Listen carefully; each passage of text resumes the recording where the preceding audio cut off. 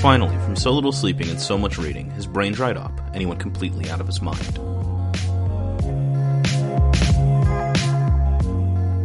This is Dried Up Brain, and I'm Nate. And I'm Andrea. And this is a podcast where we read things, and then we talk about those things.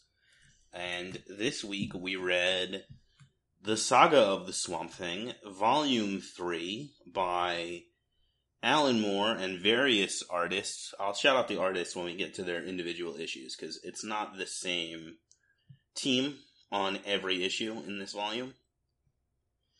This is the story arc that Alan Moore refers to as the American Gothic story arc. Yes, it's also what I referred to in a previous episode as Swamp Thing and Constantine's occult road trip.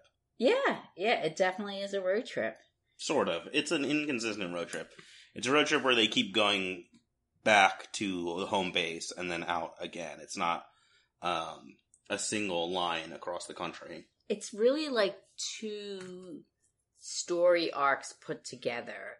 You have this sort of environmental story arc with Nuke Face, and then you have the story arc which introduces John Constantine and is also this sort of homage to like classic horror monsters that's happening in the other part of it. I don't know if it's really two storylines in one. It's more like one storyline ends and then another one starts. There's two issues of the Nuke Face papers, and then Growth Patterns happens, which deals with the aftermath of the Nuke Face papers and introduces the John Constantine thing, and then that storyline takes off in the next issue and occupies the rest of this volume, and I think most of the next one. It's weird, though, because the Nuke Face story plot is only 2 issues. Yeah. And it seems like for a while they had longer story arcs. I think 2 issues is about...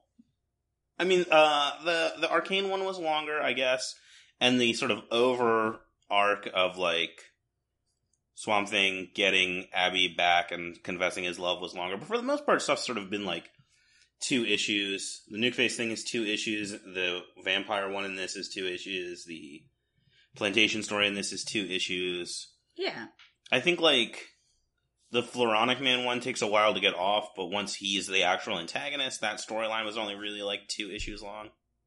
Well, this is Volume 3, but it comprises issues 35 to 42. So, let's get started talking about the first story, the beginning, the Nuke Face. I think it's interesting to note that this issue has a lot of background that are newspaper clippings, and from what I read online, they're actual clippings of current articles that were happening at the time related to nuclear energy and environmental waste issues. Yeah, so the art team on this is the same on both of these issues, Nuke Face Papers Part 1 and 2. They're both drawn by Steve Bissette and then inked by John Totleben.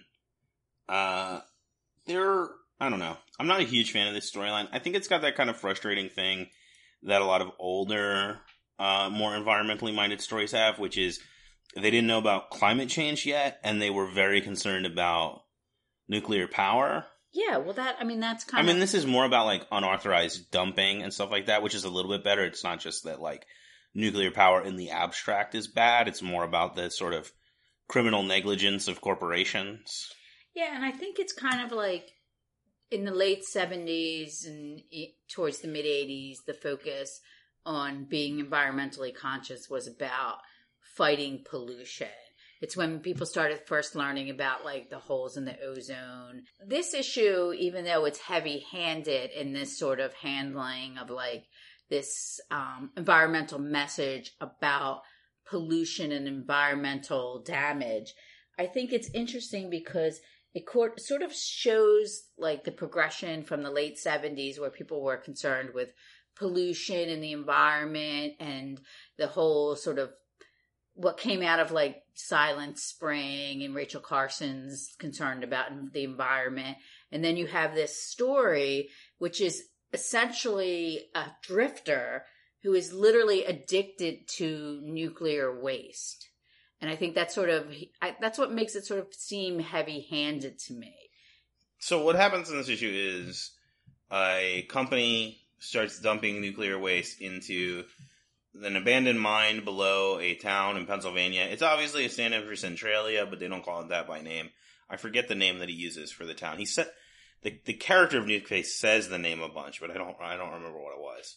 Is Nukeface created just for this story? It's not a pre-existing character. Yeah, and I don't believe he ever appears again. Though the end of this issue implies that he will, but I don't think that was ever paid off. So they're dumping waste into these mines, and there's one guy who's still been living there since the mine was closed, and he finds and begins to drink the nuclear waste, which turns him into this, like, mutant.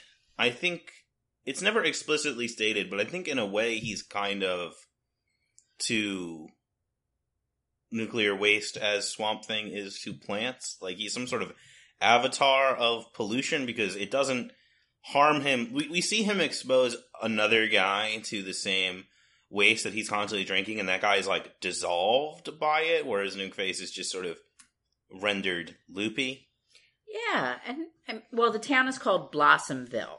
Yeah. And there's, like, two concurrent plots. There's the plot of Nukeface, who is in some kind of fugue state where he's talking to a man that he, for some reason, thinks is one of his friends from Pennsylvania, and he's telling him about the nuclear waste that has been moved from Pennsylvania to Louisiana, and that's why he's been sort of working his way down the coast to try to find more nuclear waste. And then there's also the sort of subplot of a husband and wife. The wife is expecting a child, and the husband is... He's the corporate inspector that basically set all this into motion. Right. It's his fault that this is happening, and he is, like, haunted by this guilt that he feels over not checking to see if there were any people left in the town. And he has the deaths of all the derelicts. Because that's the thing. They concrete over the waste in Blossomville and move the operation to Louisiana because drifters and derelicts start going missing, presumably because Nukeface is finding them and sharing his stash with them, which we get a glimpse of what that does to people when he interacts with the First Duty meets in Louisiana. I wasn't quite sure, but was the inspector himself dirty? Is that why he felt so guilt-ridden? I think he's just negligent. His wife is very religious, very compassionate, and she wants to help people. I think if you think about this volume as being sort of a homage to horror monsters, then Nukeface kind of fits in there because he kind of is that sort of horror movie trope of, like, the dangerous drifter. Mm-hmm. And then he becomes this sort of predatory monster. But instead of being, like, a classic sort of Hammer film monster, he's, like, a new kind of monster for the modern age. Yeah, but there's, like, a weird religious thing around him, too, with the wife. Like, Nukeface is, like, a radiation messiah. She finds him sleeping alone and lays with him. And there feels like there's all of this, like, weight of biblical imagery behind him that I'm not really sure what the purpose of it is. Yeah, and I think it kind of says, it sort of also sets this sort of tone that Swamp Thing now is becoming aware of incidents that are happening outside of his realm that are now affecting the natural world. Yeah, so as the waste and Nukeface begin to approach the swamp, Swamp Thing begins to have prophetic visions, apocalyptic visions about the arrival of the waste. And this is also the kind of start of a trend that I don't, as much as I like this volume and I like these stories, this is the start of a trend that I don't like that much, which is that Swamp Thing basically doesn't do anything in this story. Well, I think there's one thing that he does is that once he comes into contact with Nukeface, he gets poisoned and his body starts to disintegrate. And that sets the sort of, like, little pellet in his mind that perhaps he can regenerate. So when he meets Constantine, he's already sort of on that road to self-awareness of when he can sort of put his, I guess, essence back into the green and then grow a new body and then pull his consciousness into that body.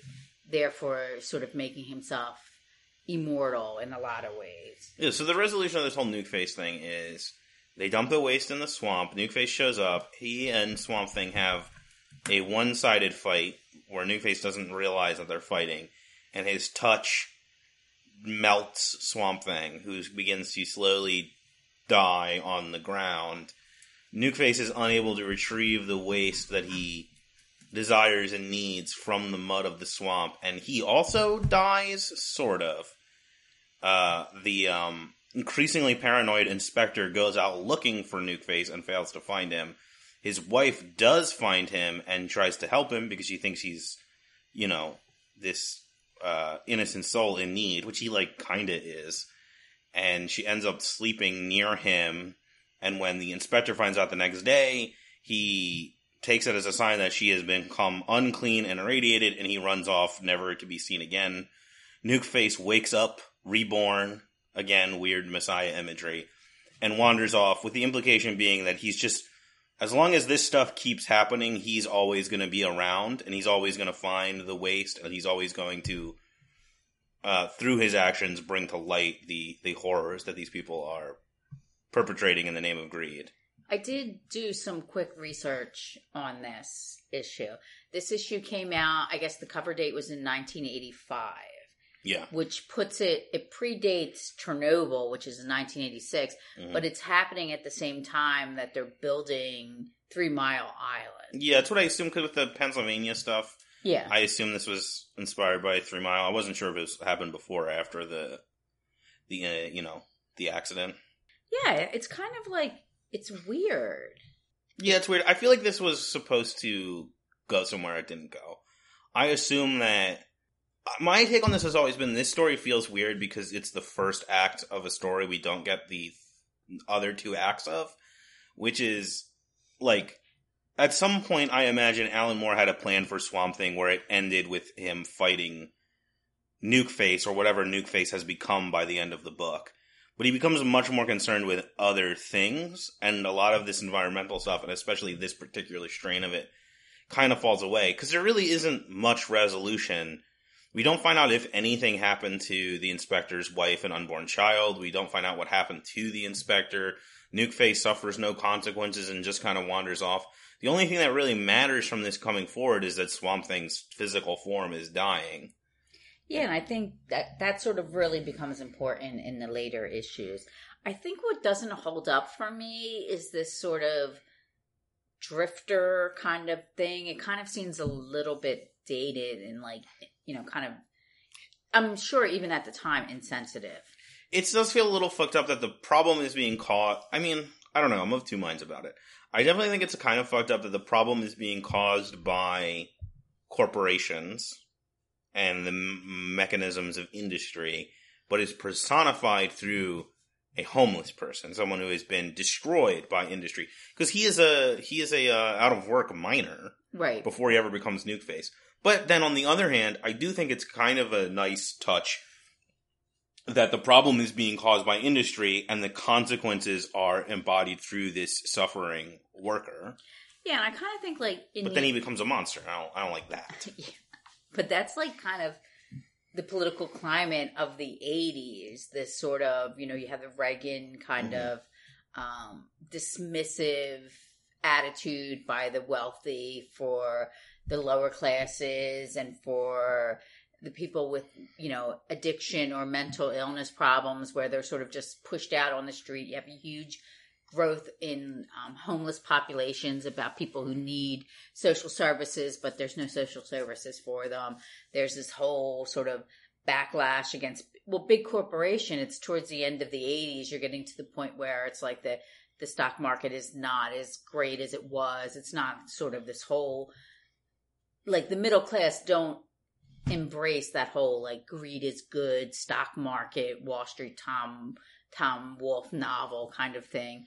And I think it's sort of a reflection. It's supposed to be a cultural reflection as well as an environmental message, but it's kind of really muddled. And I wonder if it's because I wish that Swamp Thing had reached out and tried to help Nukeface. I wish there was more compassion in this story, I think is the thing that really bugs me about it. I also think it's not so much the drifter thing that feels gross and dated. It's the the concept of the wino, which is like a thing that doesn't really exist. Like, it's not an archetype that really exists in the popular consciousness anymore. But it was like just like taken as a given that there were just like these guys that hung around and were drunk all the time, and they were winos, and there was no, they just existed because they existed, and the culture was largely uninterested in exploring why this was a phenomenon.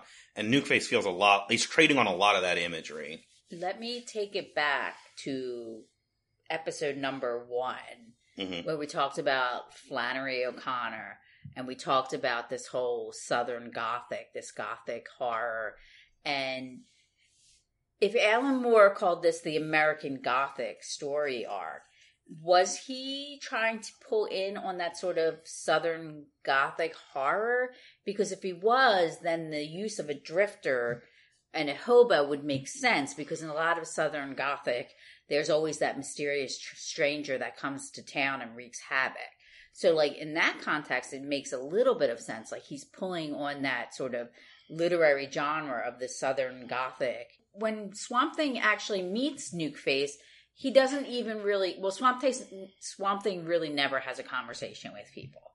He just shows up and starts whomping. It's like the only person he's had a conversation with was the kid from the Monkey King story. Yeah, so I mean, I can totally understand that, like, he'd come in contact with Nukeface, sense that there's a danger, because things around the swamp are dying. He senses that there's this sort of corruption, these barrels have been added. So his immediate response is he's getting in there, and as soon as he touches Nukeface, he starts to get poisoned.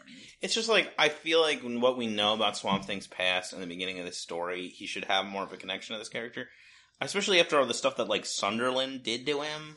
But I think... And then, like, we know that he died in fire and science, or Alec Holland died in fire and science, and the Swamp Thing rose from it, and he's still carrying this trauma of a man he never was. Like, I feel like he and Nukeface should get each other on some level. I have 2 things to say about that. The first is, it's telling that the Swamp, he needs to learn. Yeah. And I think that's what a lot of the underlying story arc is, and when John Constantine shows up, is that he realizes he needs to learn more about himself and elementals and the powers that he has. And I think he's sort of learning that he's learning by sort of blundering along and accidentally discovering things. And that's what this Nukeface is showing, that he learns to start regenerating his body after he is poisoned. And then when John Constantine shows up, he makes a conscious effort to say, I need to learn more about myself and my powers. And John sort of leads him on by saying, yes, I can teach you those things. I also think it's interesting that when he starts to regenerate in the second issue, he makes a point of becoming aware that he needs to learn how to regenerate without the poisons, the restorative element that the scientists created that made him in the first place. So he's learning that he can't be dependent on, like some kind of scientific formula to help him survive. Yeah, it does raise on a very nerdy level, it makes me ask the question, is a body that Swamp Thing makes in the swamp stronger than a body he makes somewhere else? Because he's making it out of plants that have been exposed to the biorestorative formula?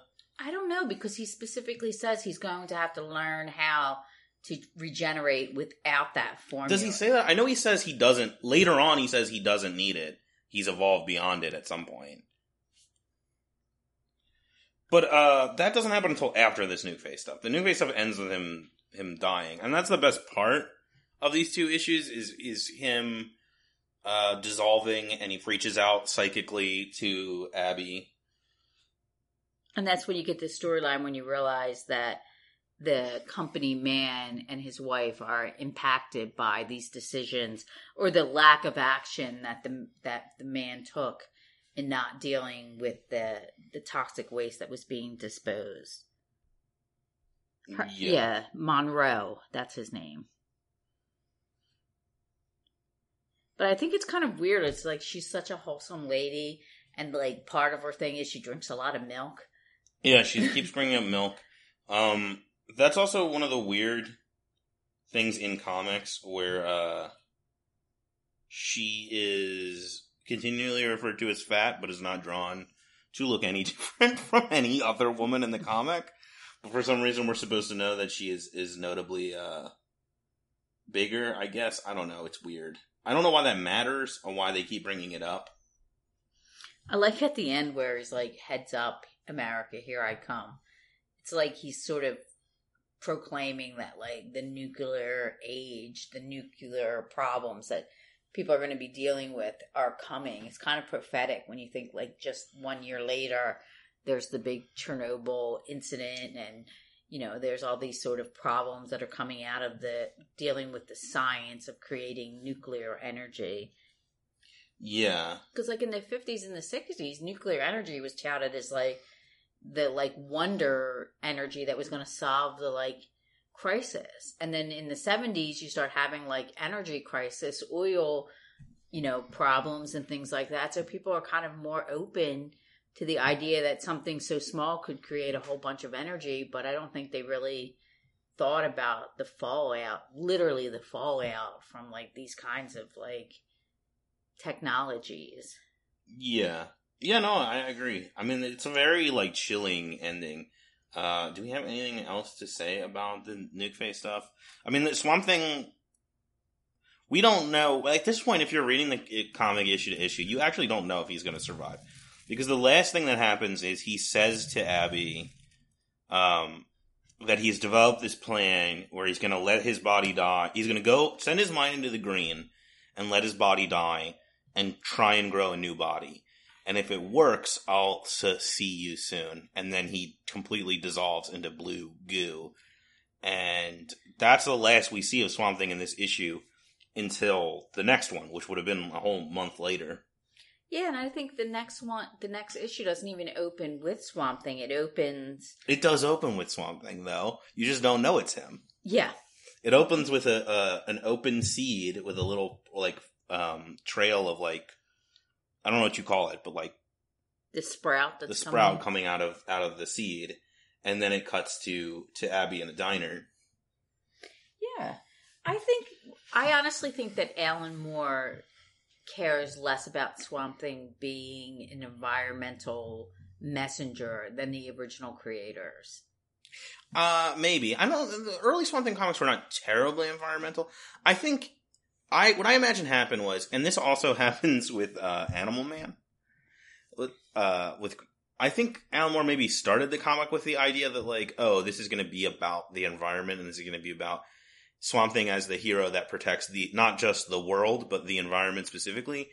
And then he becomes much more interested in the, like, metaphysical and spiritual idea of the Swamp Thing and his romance with Abby than he does with the environmental stuff specifically.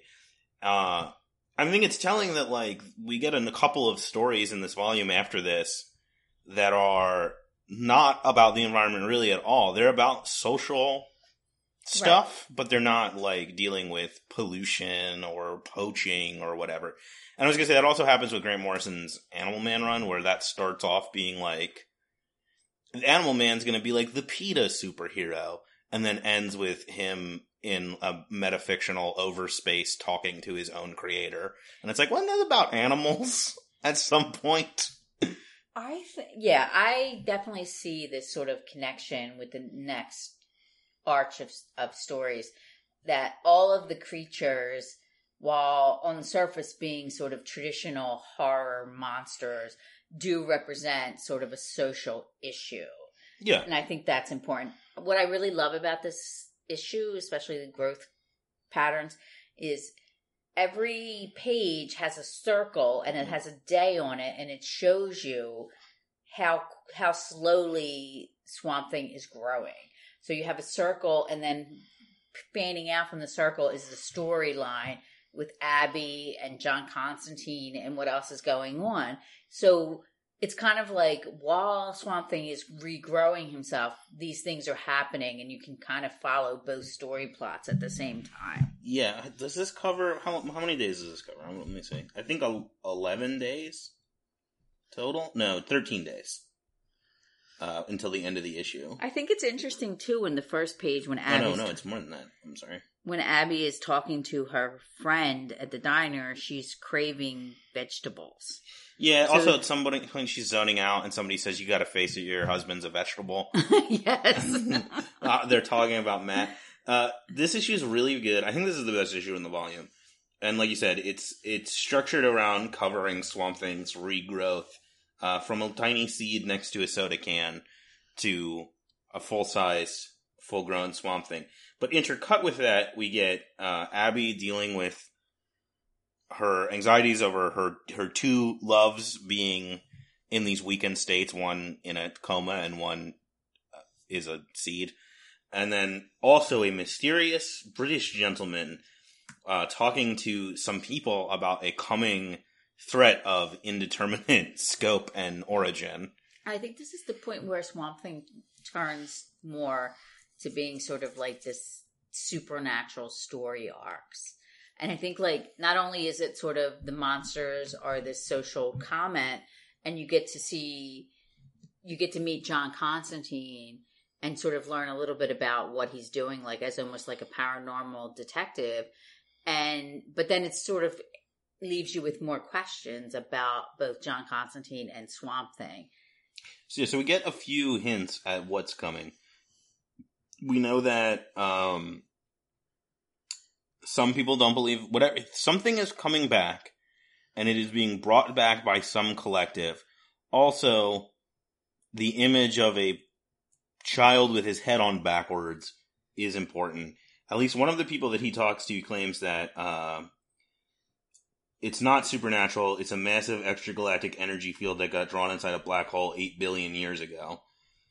One of them thinks it's Cthulhu. One of them thinks it's the devil. One of them doesn't. I don't think the last person he talks to even really knows. He's very concerned about this. He's trying to, like, gather allies and information. And then the last person that he talks to is this artist in New York, and she sketches this being, the child with his head on backwards, who then later manifests in her apartment and drives her out the window to her death. And then with this sort of guilt hanging over him, he finally goes to talk to Swamp Thing, who's mostly regrown. It really gives you the impression that John Constantine is like an operative for some kind of official or unofficial agency. It looks like he shows up, and it's implied that he has lots of information and lots of resources, and he has a sort of network of, like, operatives that provide him with information. I have a theory. It's another one of my theories about, I think the plan changed at some point. I think that the plan at some point was to reveal that he was some sort of fallen angel. Because he just knows too much. Even once you know who he is, it doesn't make a ton of sense that he knows, like, about the plant elementals. But see, that's the thing. That's a whole chronic problem with John Constantine. There's two chronic problems with John Constantine. He implies that he knows a lot of information and he never shares it. And he makes terrible life choices that always affect the cases that he's working on. I mean, we see that in this issue, even though he's very mysterious in this. We already see, like, before he's even really done anything in the story, we've already seen him fail. Because he gets one of his friends is killed. Before he's even done anything. But let's talk about the fact that Abby is in love with the Swamp Thing, but knows nothing about growing vegetables or fruit. And she literally sprays him with pesticides and then drowns him with too much water to the point where he has to grow a mouth so he can tell her to stop trying to take care of him. I think it's sweet, though. I'm really surprised that you have not brought up little baby Swamp Thing where he kind of looks like a monkey. And she laughs at him because his voice is really squeaky. She says he sounds like Jiminy Cricket. Yeah, it's pretty funny. He's the original baby Groot, but he's obviously drawn to be, like, he's supposed to be both cute and kind of grotesque at the same time. I have a question about Swamp Thing, though. Why does he keep growing ears? I don't know. Like, he has ears, and it's weird. I like the panel where it's day 12 and all the panels put together make up a large version of Swamp Thing's face. Yeah. This is when he starts to look like Swamp Thing again. And not like a little Swamp Thing gremlin. And that is when the next page is when John Constantine finally shows up in the back of Abby's car. I like how he refers to himself as a nasty piece of work. And that his nickname for Swamp Thing is Chief. Yeah. I mean, he's very, like, antagonistic towards Swamp. He's mean to him. He basically calls him an idiot. Well, I think that's John Constantine. That's another sort of thing, and you see this a lot in his own comic book. He's like a little bit of like a pompous dick. And he's like really, like, even when he's not successful with his plans, he kind of acts like it's not his fault that they didn't work out. Oh, the death happens after he goes to see Swamp Thing. In the next issue is when he learns about it. Yeah, I mean, I think he is already punished for his hubris in this issue. Like, before he's even really... So he talks to Swamp Thing, and he convinces Swamp Thing that he needs him to help him with these problems. And he sort of implies that the first problem they have to deal with is something that a previous elemental... No, it's him. Oh, it's him. This is a callback to a pre-Alan Moore Swamp Thing story. Okay, so there's a point where he has to clean up a mess that he himself has created before he was aware that he was this manifestation of Swamp Thing. Yeah, and so also Constantine, he says that the bad guys, whoever they may be, their plan involves making people believe in magic more than they already do. And part of what they're going to do is... Let me see if I can find the line.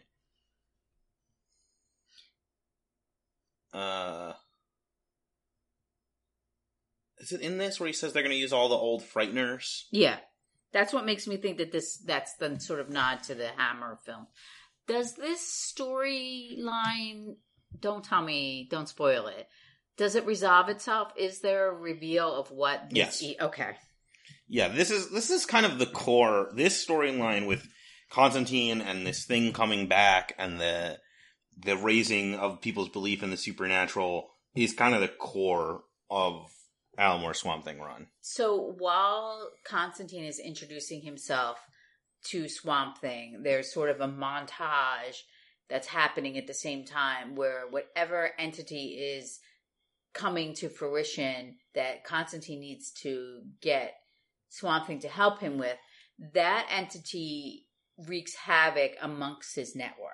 Yeah, it's very similar to the Arcane thing. It creates like a psychic feedback that causes like one of his associates to have a seizure, one of them to have this like, the people he talks to are this like woman punk woman in a club, a nun, a nerd, and his artist friend. And at the same time that the artist is being attacked by it's eventually revealed to be called the Brujeria.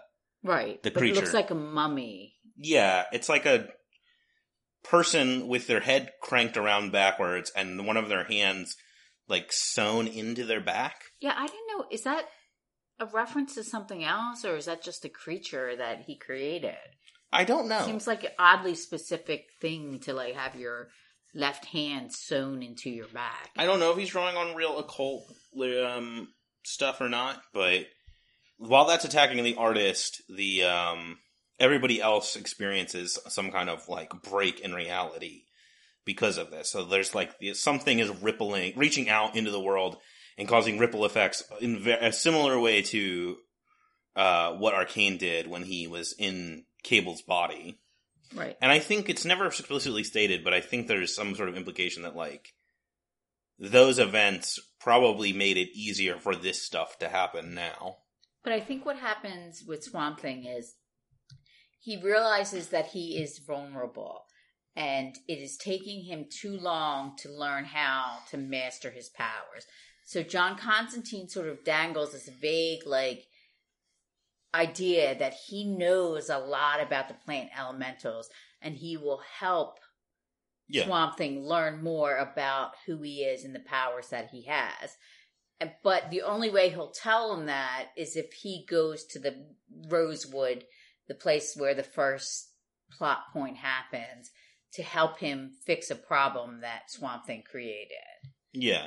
And so Abby doesn't want him to go because she doesn't want him to leave the swamp, because up until this point, in the first 2 volumes, most of the action takes place near or in the swamp where he was created. Yeah, and she just watched him die. And, like, it's like, I think there's this, like, idea that if it happened faster, if he hadn't been slowly dissolving and had the time to think, he probably would have died permanently. But he ultimately, the curiosity is too much. And to Abby's chagrin, he agrees to go to Rosewood. Oh, I just want to say that this issue, the Growth Patterns issue, is drawn by Rick Veitch and inked by John Totleben. So then we go on to issue 38 and 39, which is Stillwater. And Fish Story. And then this sort of deals with vampires. So in the vampires, and I thought I was channeling my inner Nate, and I was like, what do these vampires stand for? And I think it's like a comment on class and society. Yeah, I think this is maybe also a story about colonialism. Of course. So I really like this issue. I really like this whole volume. I know it's really rough on the Nuke Face stuff, but there's still stuff in the Nuke Face story that I like a lot. But I especially like, now that we're cooking and we're in the American Gothic story, like this is prime Swamp Thing. This is some good shit. And this is really like takes like the classic horror creature and then sort of the classic like tropes of what makes a scary story and really puts them together sort of in a modern way. Yeah, I think this is Alan Moore playing a game. Because it's like, obviously he's a student of horror. He cares a lot about horror. He writes a lot of horror stuff. And all of the traditional horror monsters have like an social implication. Like they have a thing that they represent. And this is him. In these stories, I think he's specifically challenging himself to take those classic monsters and twist them to represent a different thing. So in this case, like, the vampire, we've talked about this before on the podcast, is like traditionally a symbol of like the aristocracy in decline. Like, that's the Dracula thing.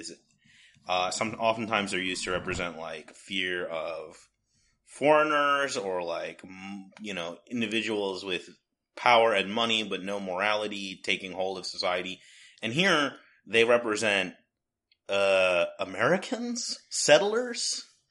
I also sort of like, maybe it was like sort of, that's why I thought it was about class, because you sort of have these sort of punk rock vampires that are corrupting this nice, wholesome Midwest American teenager. They transform him into a vampire. Well, what we get are 2 communities, Rosewood vampires and the people in the surrounding towns, who both want the same thing, which is to live a quiet and peaceful life and have a place to raise their children. But each of them pursuing that goal is incompatible with the other one pursuing that goal. In order for the peaceful to live peacefully, the vampires need to be gone. In order for the vampires to live peacefully, the people need to die. And so that's why I think it's kind of this story about like settler colonialism. It's like you can't both get these people can't just move in and live here peacefully, because the very things that they need to do to achieve the lifestyle they want is going to destroy the people that already live here. Yeah, but I guess what happened was they had a vampire problem in Rosewood, Illinois. Yeah, and that was like, if I'm remembering this story correctly, that was like a classic, like, rowdy bikers show up to town story, which is why the vampires look the way they do. And that was less about class, and it was more about Swamp Thing punching some no-good motorcycle hippies with big beards and Iron Cross tattoos, who also happen to be vampires. And he solves that problem by flooding the town. And the reveal in this is that the vampires hid in the airtight freezers in the grocery store and survived the flooding. Because a lot of this is about... It's weirdly very important to this story that vampires can't cross running water. Right. So when he floods the town, he creates sort of like a reservoir where the water is technically still. and they're able to, under the water, live and create a society and finally start to be able to breed. And he accidentally creates the nearly perfect environment for the vampires because the sun can't get down there, nobody can bother them, they don't need to breathe. And there's also a weird pseudoscientific explanation for the running water thing that Constantine offers up, which is that vampirism is caused by a bacteria and it's anaerobic, and exposure to oxygen kills it, and running water is a way to efficiently push oxygen into a space. I think that I didn't do a lot of research, so don't quote me as being 100% correct.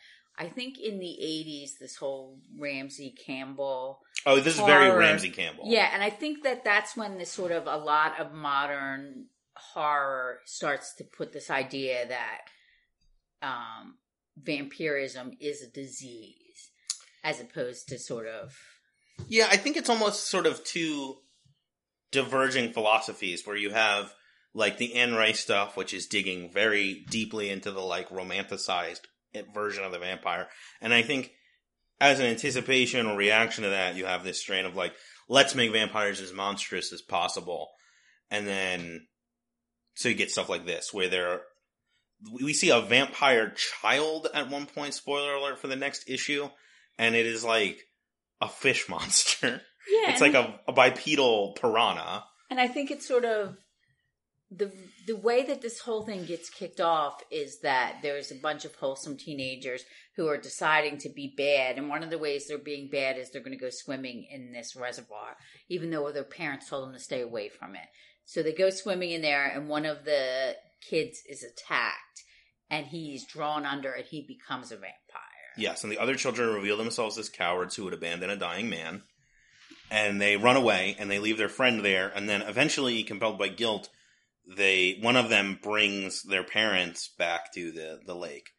In the meantime, Swamp Thing walks around under the water, and like I just love the imagery of the like sunken town in this perfectly silent water, this like suburban Atlantis full of waiting predators is really compelling and interesting. Also, the art in this first issue is by Stan Walk, and I think the inks are by Toddleman again.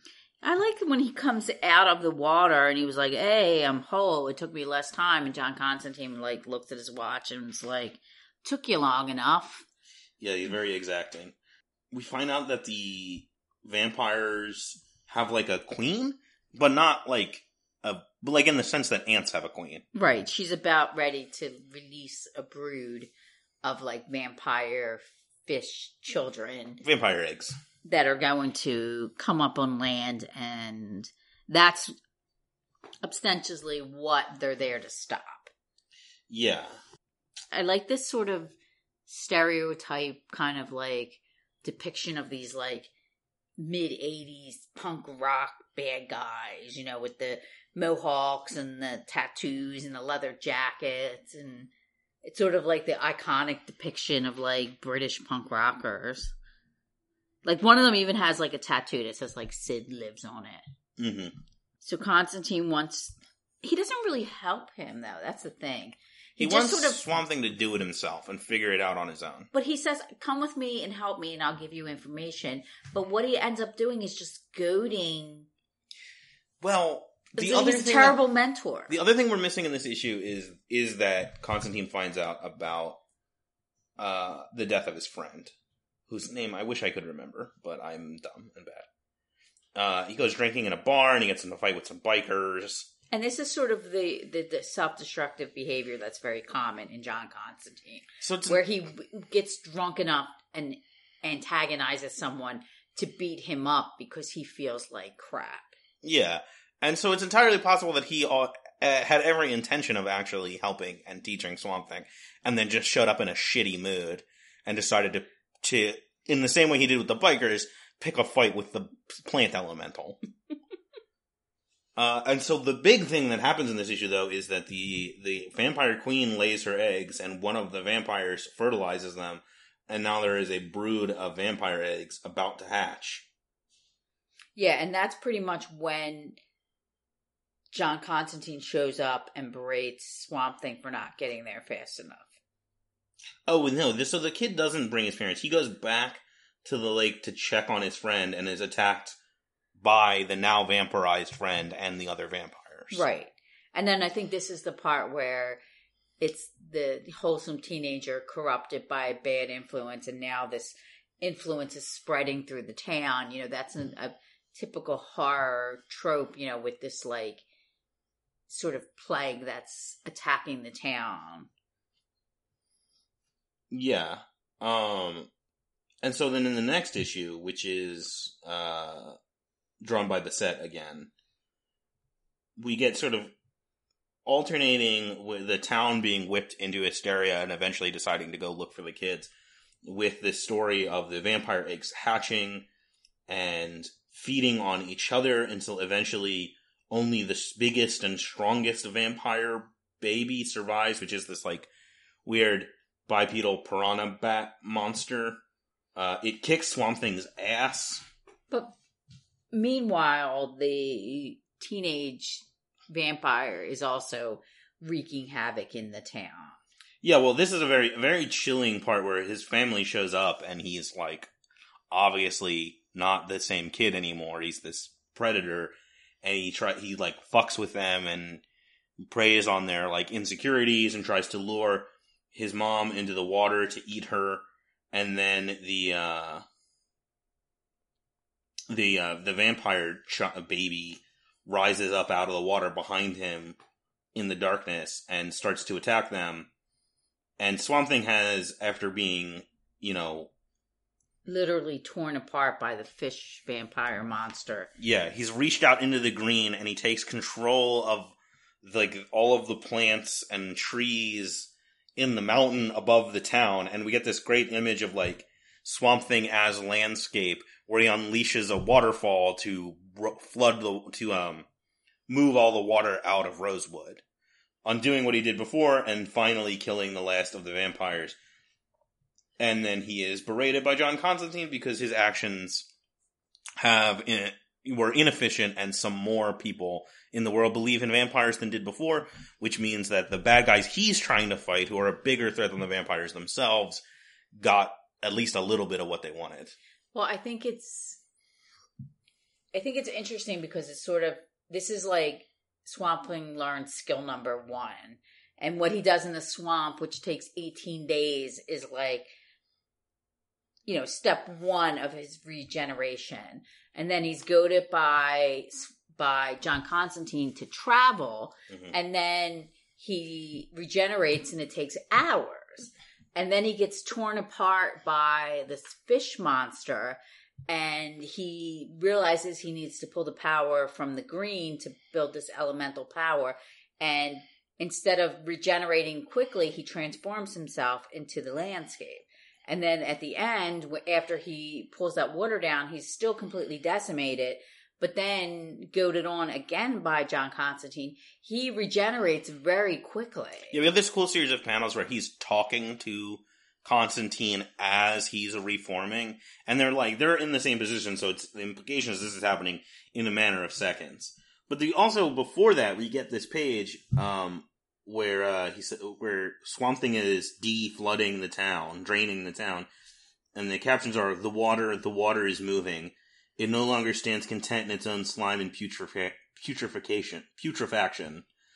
It runs eager to rejoin the river, running water. One by one we melt, flesh suddenly made liquid, our skeletons undress themselves. Why must we be destroyed, we asked, for so very little? Only a home that we could call our own, some livestock to provide food, and a safe place to raise our children. And I think that's why I see the story as being more about colonialism than I do about class. Like, that feels like him laying out, like, the thesis of this story, and it feels like he's riffing less on class conflicts and more on stuff like Israel and Palestine and, like, South Africa. Yeah, that makes sense.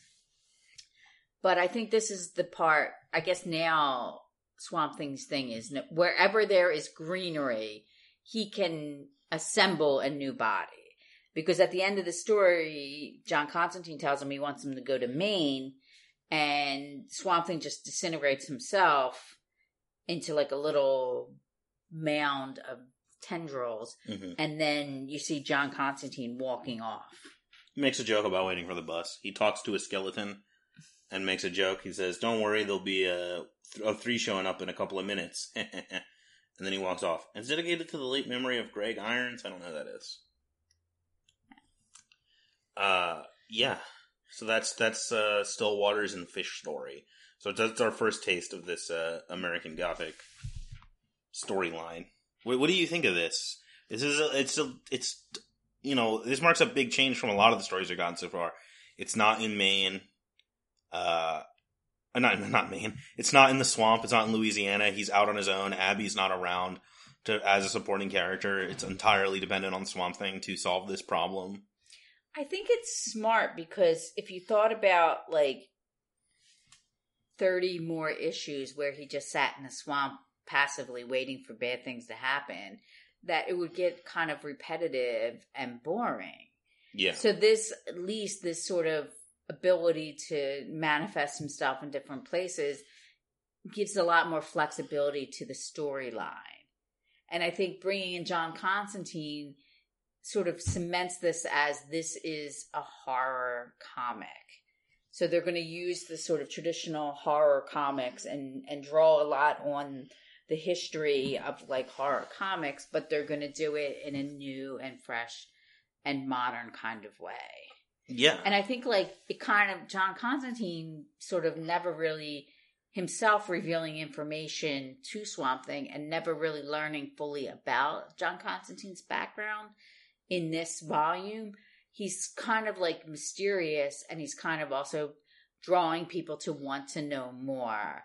I think that John Constantine and Swamp Thing are like a pretty funny buddy team. Yeah. Like once they get going, like this issue I think is the next one is the most problematic. It's got a lot of, I don't know, I don't think it holds up well. I think it holds up better than it could have. But I think like after this issue, when you start to see him and the relationship he has with John Constantine, you realize that like they're going to have some pretty interesting adventures together. Yeah, so the next issue is The Curse. It's the werewolf story. It's, our team is the same as the previous issue. It's Toddleman and Bissett. In this one, instead of being I think the werewolf is often kind of like, it's rich people's fear of poor people. In this one, the werewolf is about generational oppression, feminist rage at oppression. Yeah. And that's kind of like, that's what the part that really is offensive. It's also really strange that it was written in the 80s, but it feels like it might have been from the 60s. Why? Because it's like, she's a housewife and she's got housewife rage. And it's like in the 80s, things were much more open-minded for women. There were a lot more working women, working mothers and things like that. Well, I don't think her problem is that she's not allowed to work or that she doesn't have freedom. It's this like constant dismissal of her emotions and opinions, which I think is still very relevant. Like the thing that sets her off is when her concerns are dismissed as her being on her period. Yeah. So what happens in this issue is this woman is having a shitty day. It is interspersed with visions of the Red Lodge, where women were sort of isolated during menstruation. Yeah. That's pretty much it. She gets super angry and turns into a werewolf and goes on a rampage and then kills herself by jumping on a display of steak knives. Yeah, well, I think they sort of foreshadow the steak knives because she's in the supermarket shopping for food for her husband's dinner, and then first of all has to buy a giant box of Tampax, but they don't call it Tampax. Well, they can. That's a brand name. Yeah, what is it called? Feminex. It's a solid generic brand. I think that there's a couple things where this could have gone really wrong. One, I think the Native American thing could have gone really bad, but the story goes out of its way to show that this sort of attitude and this patriarchal structure of society is not unique to the culture they're referencing specifically, that it's global and throughout all of history and continues to now. I think the moment before she jumps on the knives, where she's in the supermarket and she's looking around, and the supermarket is this stand-in for society at large, and she says the Red Lodge is everywhere, and then, she just, gives up and jumps on the knives. I think that's still really effective and makes a lot of sense. I think, though, so the premise is they buy a house. Yeah. And the house is built on not an Indian burial ground, but the site of the original Red Lodge from that Native American tribe that she keeps referencing. Yeah. That's the other thing that I think could have been really bad that is better about this is we know, because we've read the previous issues, that it's not just that this is where the Red Lodge is. That's not the only reason she turns into a werewolf. She turns into a werewolf because there is a sinister hand at work that is pushing things to a breaking point. Right, because obviously this is the first time she's turned into a werewolf during her period. Yeah. But I think two things. I think she should have just killed the husband and just loped off into the swamp herself. But the patriarchy is still in power. Exactly. She can't go anywhere to escape it. The Red Lodge is everywhere. Society is built to isolate women and keep them from places of power. I think that's genuinely, it's very sad and very, cogent. Still relevant. But I kind of get annoyed with Swamp Thing being this, supportive male feminist that's kind of ineffective because he doesn't really do anything. Oh, I think that's intentional. There's a problem here. He should have killed the husband for her then. Yeah, I don't know.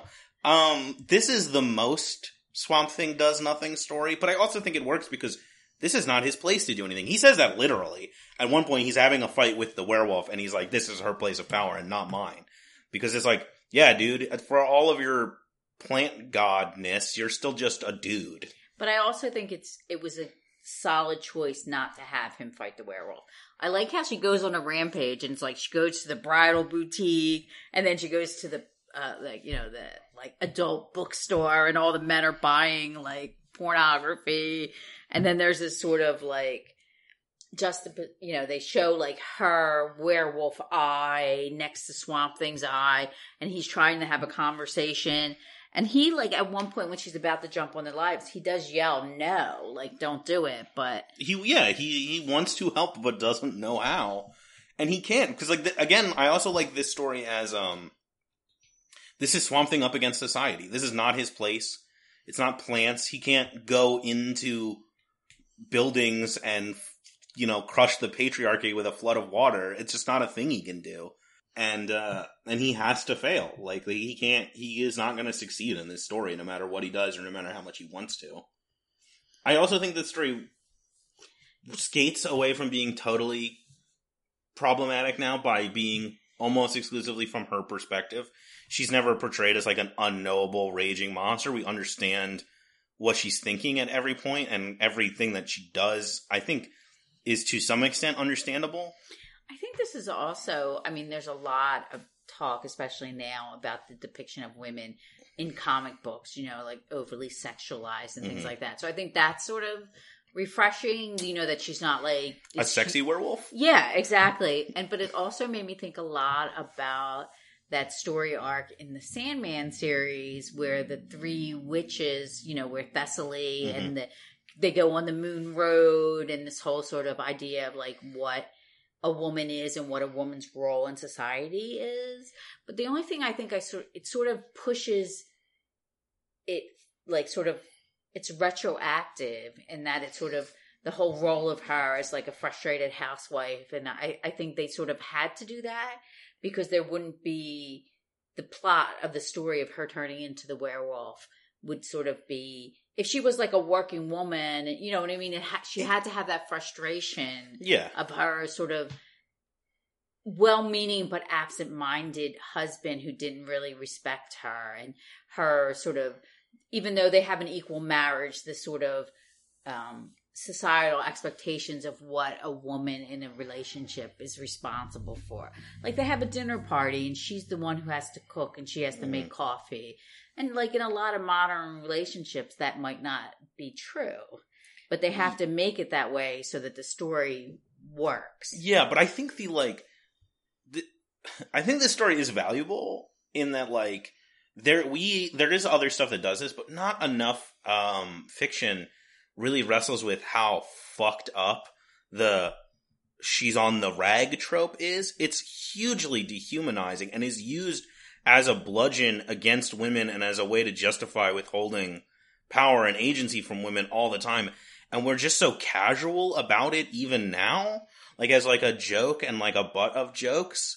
And I think this story, like, I don't know, like obviously I'm not a woman, but I feel like this story does a good job of like articulating the frustration that people must experience at the persistence of that trope. Well, I think there's a lot of cultural talk going on now about the sort of the unequal division of emotional work. Mm-hmm. And I think that's what this is sort of implying, that you could have like people who are aware of like equality and are feminist, but then they still have that sort of societal hold on to like what is considered emotional work that women are supposed to do and men are not supposed to do. So there's like, this whole thing about like caring for guests that come into your home. That's women's work. And that's sort of what this husband is implying during their dinner party. Yeah. Is that, she's the hostess. Mm-hmm. And I think that's sort of like something that they're dealing with. So I kind of was like offended as a woman in a way that like a lot of women my age get offended by things like this. And I think it's the same thing. What was the thing that was offending you specifically? I think this whole thing about like the Red Lodge and then the moon and, like people and women go crazy at this, I think that's I think this is a deconstruction of that. Right. Exactly. I think, like I said, it is shaky though. I think without the context of the like, this thing is manipulating people and the world, it would have felt like it was maybe playing a little into that trope, but we know that it's like not. I think it kind of. It also goes back to the thing I said before, where it's like one of the big things with Swamp Thing, like one of the big like elements of the ethos of this comic is like there's no karma. Like the world is fucked, and good people can get cursed and suffer unduly. I think it was kind of perfect timing to read this now. I mean, it is from the 80s, but it's really culturally relevant today. Yeah, yeah. I mean, especially if you look at like a lot of the like talk people have around like women that are running for president or running for office and like whether or not, like what particularly reactionary dudes will say about whether or not they should be allowed to hold power at all. But then also, they don't really delve into this. And it's kind of brought up in an insensitive way in Sandman. But it's kind of like talking about what makes a woman a woman. Mm-hmm. And then I think this is sort of focusing on the physical aspect of what makes a woman a woman. And then, and culturally, there's lots of different ways that a person can be a woman. I think this story works better for me than some of the like Moon Road stuff and Sandman does, because I think this story can be read in a way where part of the message is centering the biological aspects of womanhood as like the whole of womanhood is kind of fucked up and is like can easily be used as a weapon against women. I tell you what I thought was really interesting. All of these stories have to do with classic horror. Mm-hmm. Animals, monsters. I think it's interesting that traditionally in horror, the werewolf is portrayed as a man. Yeah, the werewolf is a rapist. Usually, is the like symbological place that a werewolf holds. Whereas here, it's a feminine figure, and it's about this like stifled rage. Yeah, because I think traditionally, you as a werewolf, you have to be attacked by another werewolf, and then you become a werewolf. And, and then, so it's a cycle, and it's like a moon cycle. and it's kind of like a male character. Well, so this obviously- is interesting that it's a female character. Yeah. And it's also interesting that even as a woman and as a werewolf, she faces a choice and she makes her decision, which is not to kill her husband, and then to kill herself. Yeah, which is, I mean, I do not begrudge anyone that has a problem with the fact that this story ends in her suicide, but I think that, like, the fact that so much of this story is about, like I said, stifled rage. Yeah. Like, that makes sense logically to me that that's how her story would end here. I think the obvious, like, riff he's doing is, like, moon cycle, full moon, werewolf, like, he's being, he's, you know, Yeah, being a little understand too it. clever maybe, but I still kind of like that. But like, as a Gen X woman, I can totally 100% relate to that sort of futile rage, that sort of, because I mean, a lot of times when you're like generally angry at the patriarchy, a lot of people are kind of like, that's a weird sort of futile rage to have. yeah. And like being told that as a Gen X woman, that like you're always complaining about everything. Not everything's about the patriarchy. Yeah. But like to me, everything is about the It patriarchy. is. So I can totally relate to this, and I can feel like I would want to be like a werewolf sometimes when I like see pink razors that cost more than, you know, regular colored razors. Yeah, Like, that's what I was going to get at. The use of the supermarket as a setting, I think, is really good because, like, that is a huge convergence point for all of this stuff. It's like, here's the special yogurt you need so you can poop good because you're a lady, and ladies can't be constipated, and it's just like, and like, of course, that would be the place that the final showdown would happen. I also really like that this story avoids the myth of like individual action, where it's like you can be as individually powerful as you can be as individually powerful and as empowered a feminist as an individual you want, but if you're in a patriarchal society, you need more than you to change, like to instigate change. She's so powerful that she could defeat the Swamp Thing in one-on-one combat, but when up against the structuralized sexism of the patriarchy, she can't do anything. so if he made that today, she would just throw herself on a display of like pink pens. Yeah, probably something like that. I mean, the knives are good because it's also like there's silverware, Right. silver werewolf. But where's John Constantine during this whole thing? Hanging out in the forest, smoking a cigarette. Yeah. But yeah, like I said, this story, I don't begrudge anyone that has a problem with this story, but I think it does a good job of avoiding being totally problematic. I think that clearly he put a lot of thought into this.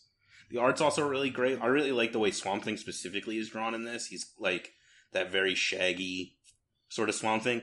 There's a really cool image where when she turns into the werewolf, she basically throws herself up out of her skin. Yeah. No, it definitely has like this sort of classic horror, you know, werewolf kind of like imagery, like those old movies and things like that. It's just heartbreakingly sad. There's like the image at the end where she's turned back into a human and Swamp Thing is carrying her body out of the grocery store, and it's just like, I think it's just cratering. Yeah, especially where he's taking her out to the moon, you know, so she can. Yeah, she doesn't want to die inside. That's Right. what she asked for. Like, and that makes sense. Like, she has this moment of like freedom where she's not confined by this like tomb of the patriarchy that is the supermarket. Yes. It's a very 80s story. This is like a very Reagan era anti-consumerism, blah, blah, sort of thing. Cue the Clash, Lost in the Supermarket. Yeah, absolutely. That would definitely be playing in the movie version of this. Yeah. I think you would probably play some Patti Smith or something and go along with Oh, it. yeah. So then Swamp Thing says he's done. He wants to go home. And Mhm. John Constantine, in this sort of mentor / devil's advocate, you learn by your own mistakes. I'll let you figure it out yourself, but I'll berate you while I'm doing it. Gives him a piece of paper and it says Louisiana on it. Yeah, so he's got to go back home for the last two issues in this volume, which are Southern Change and Strange Fruit. This is what They're both drawn by Bazette. The first issue is inked by Alfredo Alcala, who we've seen before. I think he also worked on Sandman. And then the second issue is inked by Toddleben and Ron Randall. This one, I think, is maybe... This one feels problematic to me. I do think that there's... Again, I think there's clearly thought put into this.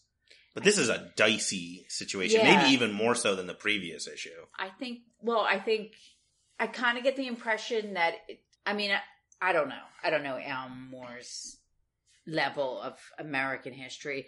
It kind of feels like it's written by someone who doesn't quite understand the whole, like, Civil War and this whole sort of the impact that, like, slavery has had on American culture. So this is the ghost story, right?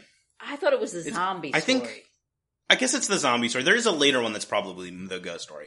Yeah, this is the dead returning to life story.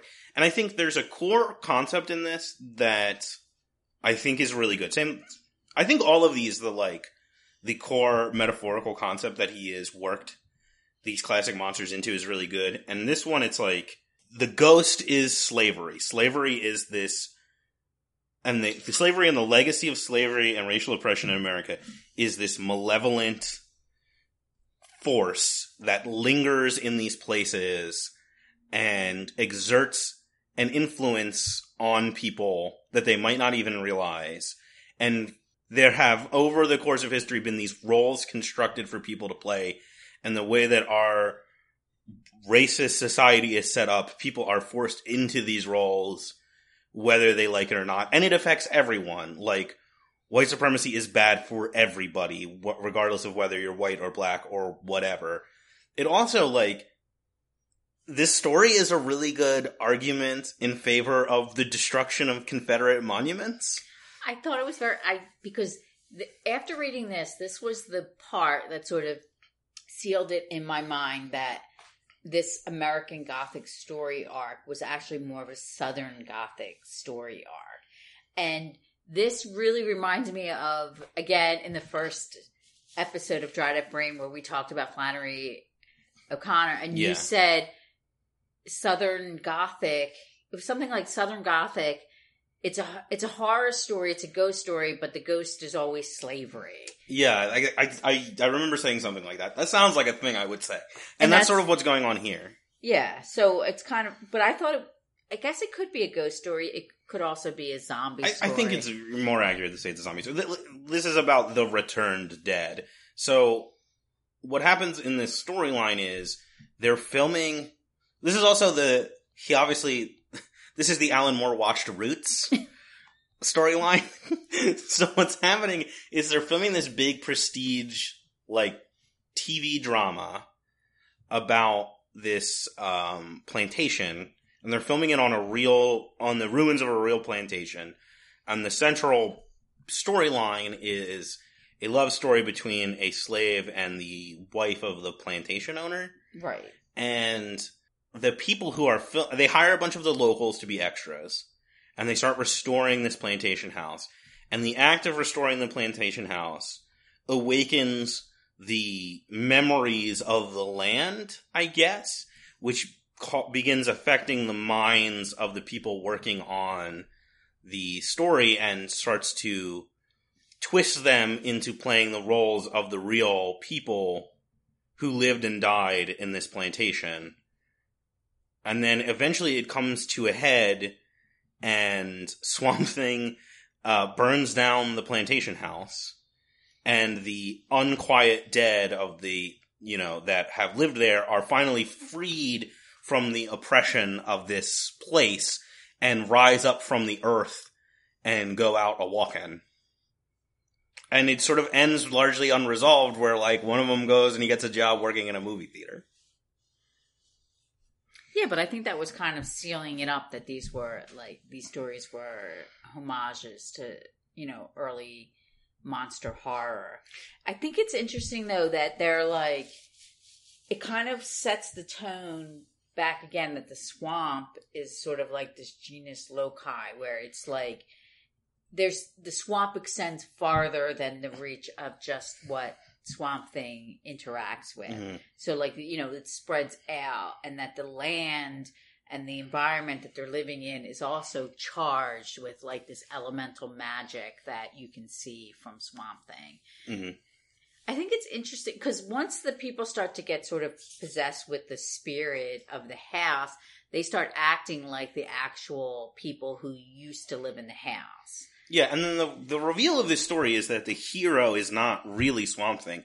The hero is the spirit of at least one of the dead slaves who begins, who having awakened and using Abby's coworker Alice as a vessel, begins this like ritual to raise the dead and destroy this place. I think it's interesting too because this is also one of the because she hasn't interacted with Swamp Thing when he's in quotes working on a case, that now she is, because she goes to the plantation with Swamp Thing, and the work that she does when she's talking with her coworker and trying to help people like sort of become less possessed by these. She goes to the set to work as like a PA, right? Right. And she starts to realize the weird stuff that's going on there, and she asks Swamp.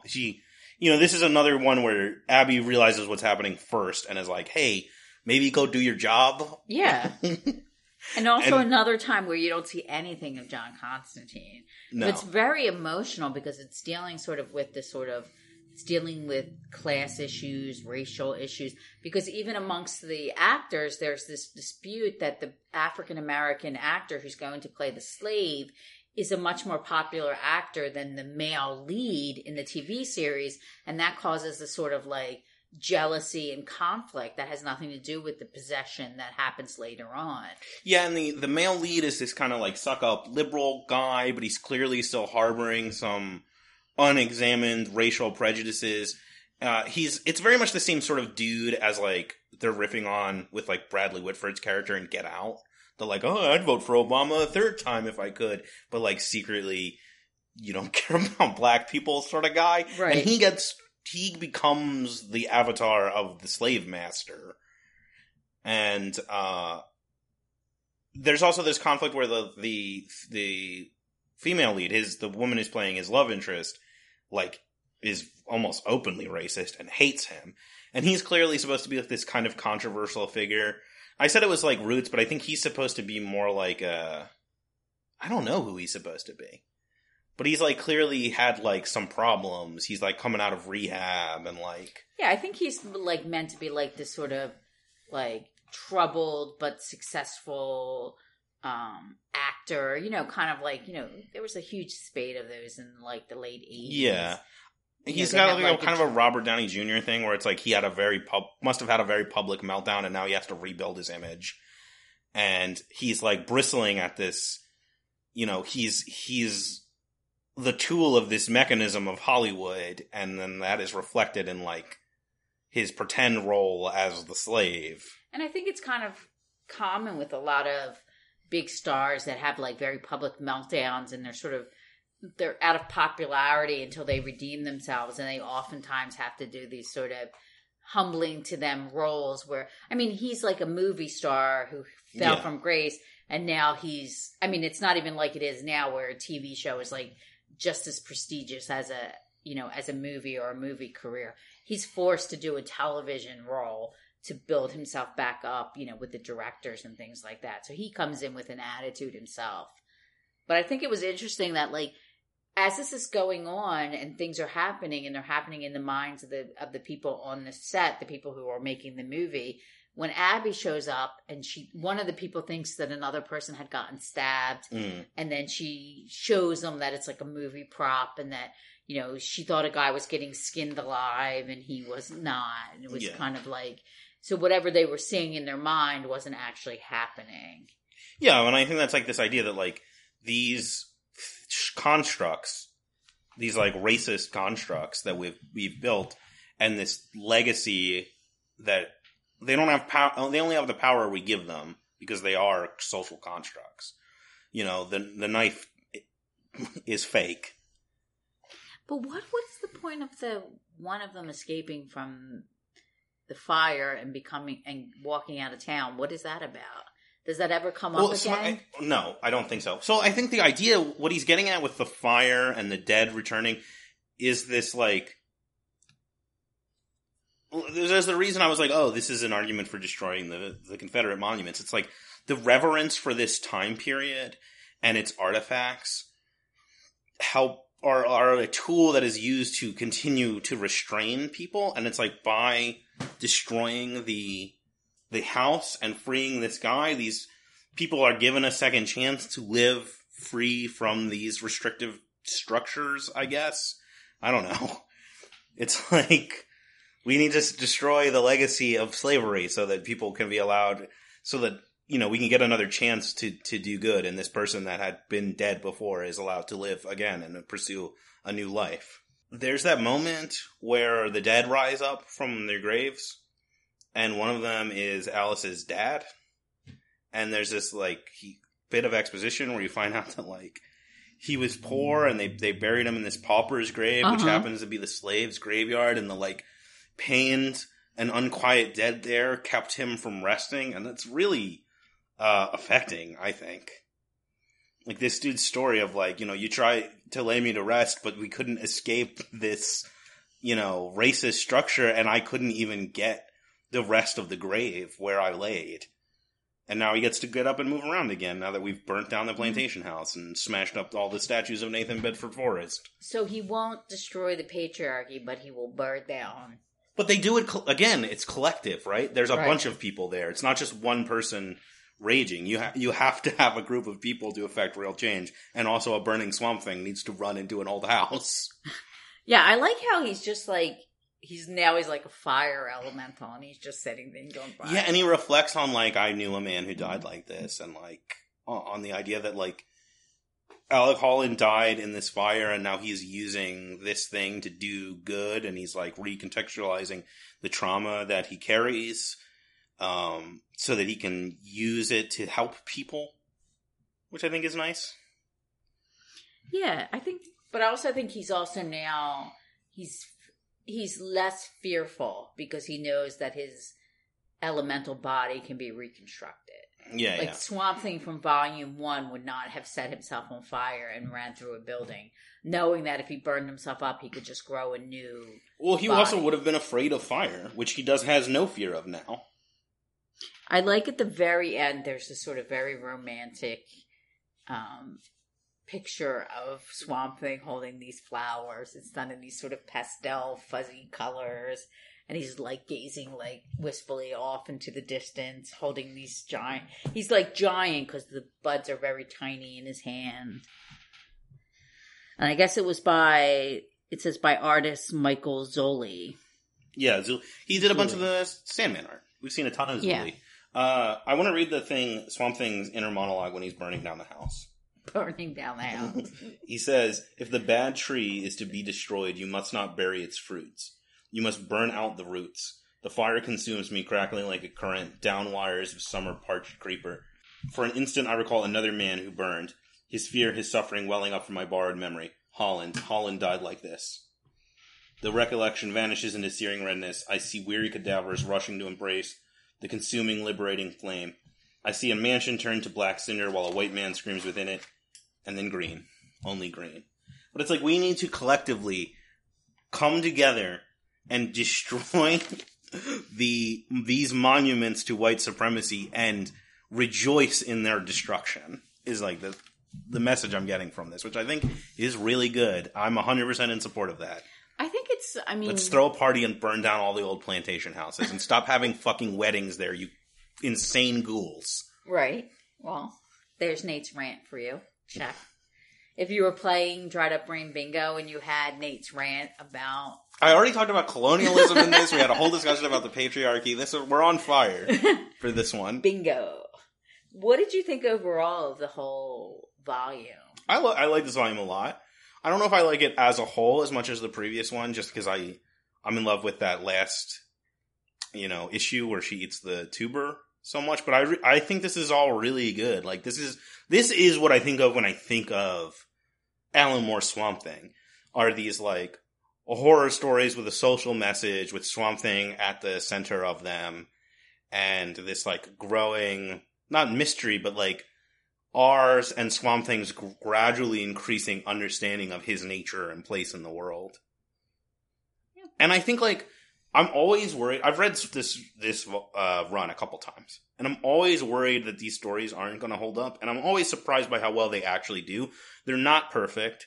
They are flawed, and there's definitely parts where I could see a person who has a closer connection to the issues being discussed here being more upset and less patient with these stories. But I think there's clearly like thought and effort at work here that I think keeps them from being total trash garbage through modern eyes. I agree with you. I think that with a lot of Alan Moore's work, there's this sort of seething underbelly of like rage that, because he just gets angry a lot. Like, and these are very angry stories. These are very anarchist stories. Like, it's clear that like each and every one of these, it's been like, the problem is society. Right. But I think like in the beginning, he's like, let me not get so angry so quickly. Mm-hmm.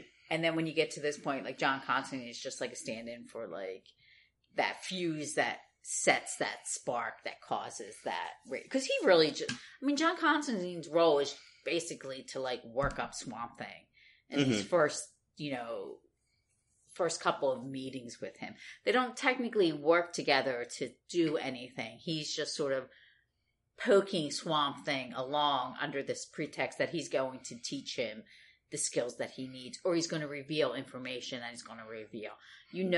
John Constantine 1 isn't, even though he's like a paranormal detective that's supposed to help people, he never really ever really helped people, and he doesn't ever reveal any of the information. And half the time he says shit like, that's exactly what I knew from reading this secret book. Don't ask him what he read. Don't ask him what he knows, and he will not tell you what the secret book is.